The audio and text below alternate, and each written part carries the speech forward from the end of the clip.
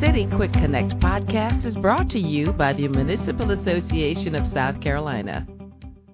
Hey everyone, this is Russell Cox, editor of the Municipal Association of South Carolina's Uptown publication. Today, I am talking to Mayor Lisa Sulka of the town of Bluffton. Mayor Sulka, welcome.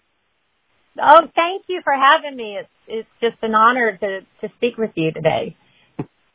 Glad to have you. We are going to be talking about Bluffton's Wright Family Park project. In this project, the town was able to use a key piece of property on the May River in a way that enhanced the town's recreational offerings, waterfront access, and doing so all while honoring the town's history as well. And this project won Bluffton one of the Municipal Association's 2021 Achievement Awards. So, Mayor, as I understand, developing this park fit into Bluffton's Old Town Master Plan. Can you tell us about that? Oh, gosh, I'd love to. And I was very much a part of it. When I first ran for council in the early 2000s, around 2004, our mayor at the time saw the growth just headed toward us. And we were 1 square mile. That was the size of our little town and about, 800 residents. So we had some money that we put toward a very professional group, Dover Coal, to come in and work with our residents on a master plan for our square mile, knowing it was going to be the gem and the center of activity for whatever was to come. Speed forward to today, we see what is coming. So that Old Town Master Plan was a document that our staff, our council, our town manager used and uses to this day as a blueprint for what is going to go on in that original square mile, which is now a National Historic District. So that's kind of the quick version of the Old Town Master Plan. If you pull it up today, you really would see, oh my gosh, we really did envision all of this, and it was put on paper 17 years ago. One of the projects was this Wright Family Park. So I can go into that, or I didn't know if you had a follow-up question on that. I'm happy to jump right into that part.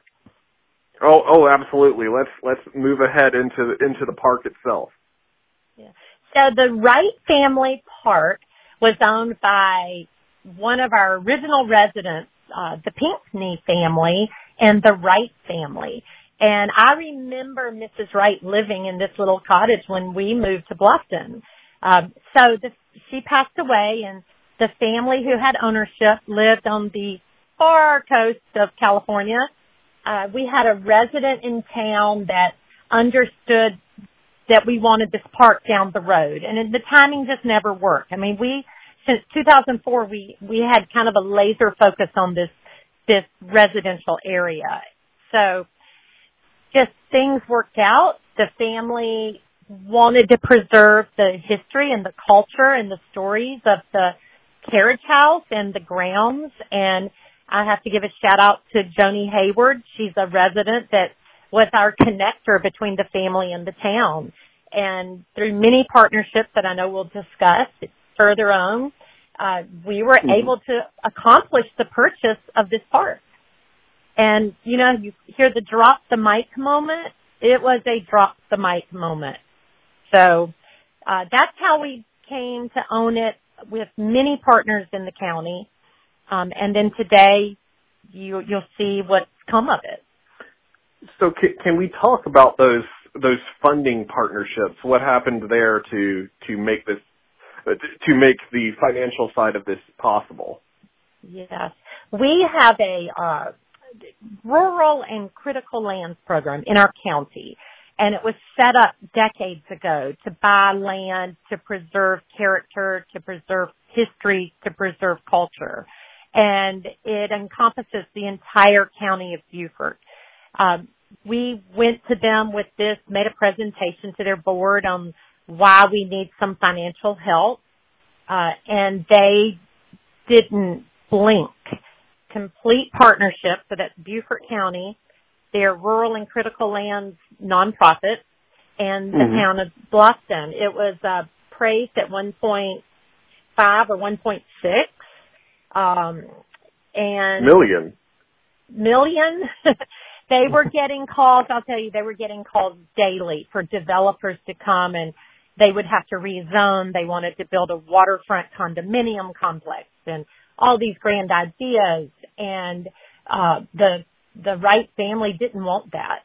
And they had enough trust in our town that we would kind of lead the way into finding funding. The town doesn't have that kind of money, but we do put aside money every year for land purchases, and we were able to come up with 50% of that, and Beaufort County, through its Critical Lands program, came up with the rest. So can we talk about how the public has responded, how this park is being used so far? Oh my gosh. You would, I equate it to the opening of a business that everyone would want for years and years and years and years. Or maybe I'd equate it to the Black Friday of the holiday weekend when the stores had their sales. That park opened. We completed it. And I want to jump back in. Our Parks, Recreation, and Tourism, PRT in South Carolina, also helped us with the creation of the park, the things we've done to it. But we had to keep it. We didn't get it quite finished. We wanted to go back through and do kind of a white glove test. And so we had barricades, and you would even go by and see people crawling over the barricades just to sit on the grass. It's extreme. Families, all elderly, tourists, people who want to go and just sit and take a minute and see the beautiful May River.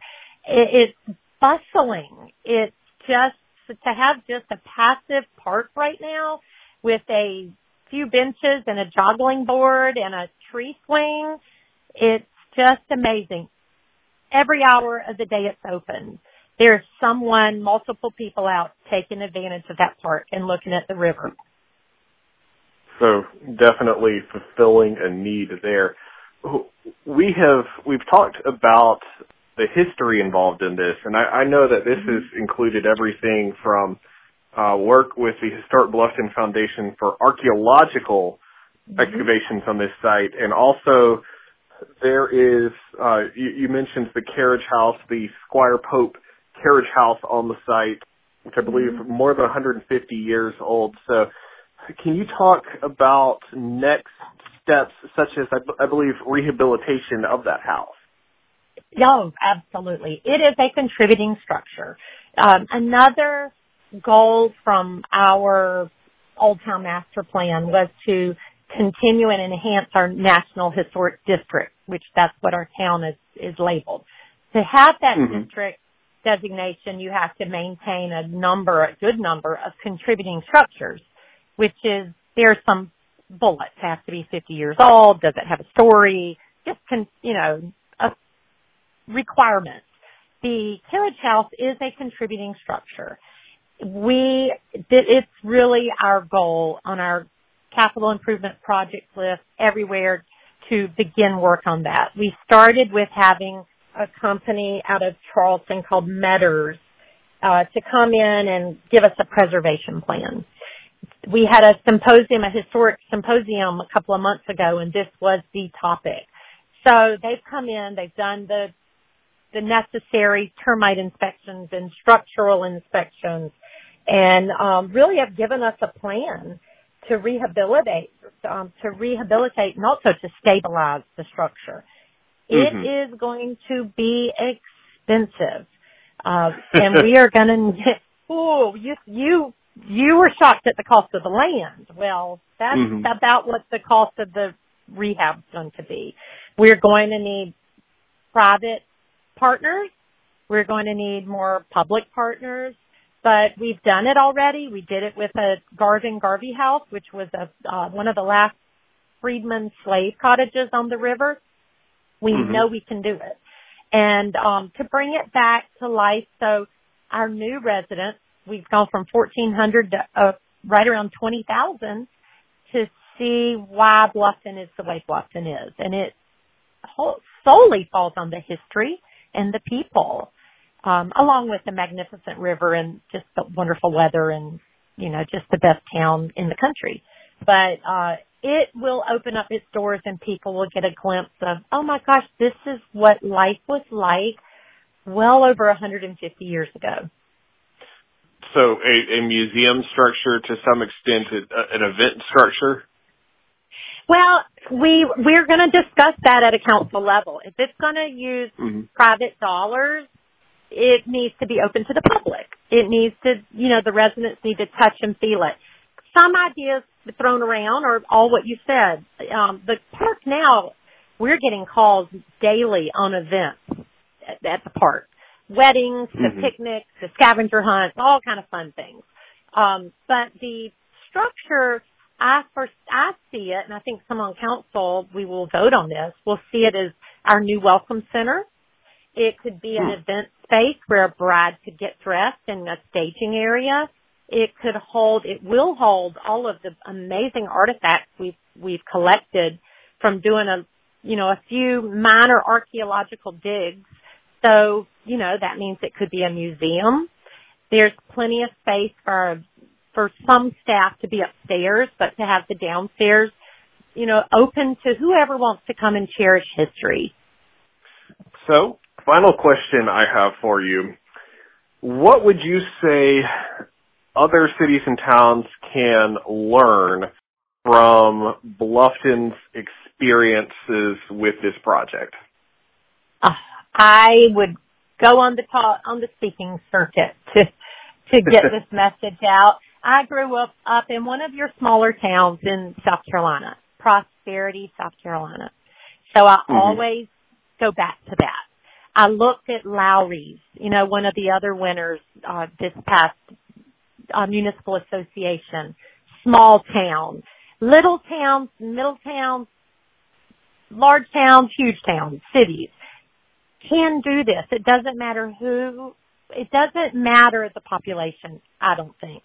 Can you do it on the same platform as us?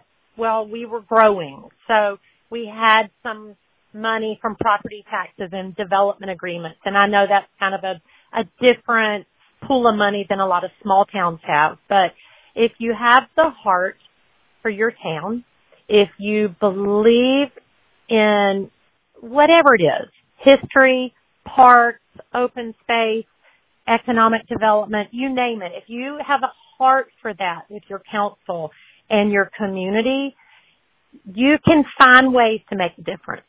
We all have leaders in Columbia. We have a little bit of the tourism industry, so we do reach out to South Carolina Park PRT. Parks, Recreation, and Tourism. So we talk to them all the time to show them what we do with the money we're able to get from them. So get a plan, spend a little money on a plan no matter what the passion is, but let's talk about history and a historic district because that's this award. So we had a plan. We budgeted and spent money on a plan. We lived by the plan, and we worked by all the goals that were in that plan every month. And when someone who's handing out grant money sees that you are following through with what you intend to do, it's pretty easy to get a grant request. So use the outside forces, use your community, get volunteers wherever you can. Everyone wants to see our small towns prosper. Me, most importantly, that's where I grew up. And I know Prosperity could do the same thing. And they have. They have an amazing man. He happens to be my cousin, Mike Beatonball, who just won the Palmetto, Order of the Palmetto for his focus on historic preservation. He took an old depot and it turned into an event space, and it talks about the history of my sweet little town. So everyone can do it. I know they can. They just have to have the passion and the heart. Very good. Very good. So there is a lot of visual elements to this project that you can't get across in a podcast. So for our listeners, If you want to learn more about this project, I invite you to check out the awards videos that are on the Municipal Association's website. You can find those at www.masc.sc. Search for the keyword Achievement Awards. You can learn all about this one and the other 2021 winners. And with that, Mayor Sulka, thank you so much for taking the time to join us today and to talk about this. Oh, I love it. And I welcome anyone who wants to take, we're only 5 hours from the northwestern tip of the state where Clemson University sits. So you're not that far to take a day ride to see me. I'll show you the park. I'll sit down with anyone who wants to learn more about how they can capture funding or vision or, you name it. I love to share, make their state better. We all work together. You described the longest possible drive across the state. A lot of people are closer than that. I'm just saying, it's anywhere from 30 minutes to 5 hours, and I've done it up and back in a day in the past, so it can be done. And I'll treat you to lunch. How about that? Very good. All right. Well, Mayor, thank you so much. The City Quick Connect podcast is one of several ways the Municipal Association keeps you informed of the opportunities and issues impacting South Carolina cities and towns. Learn more at www.masc.sc and stay up to date with the association's latest happenings on Facebook, Twitter, and Instagram.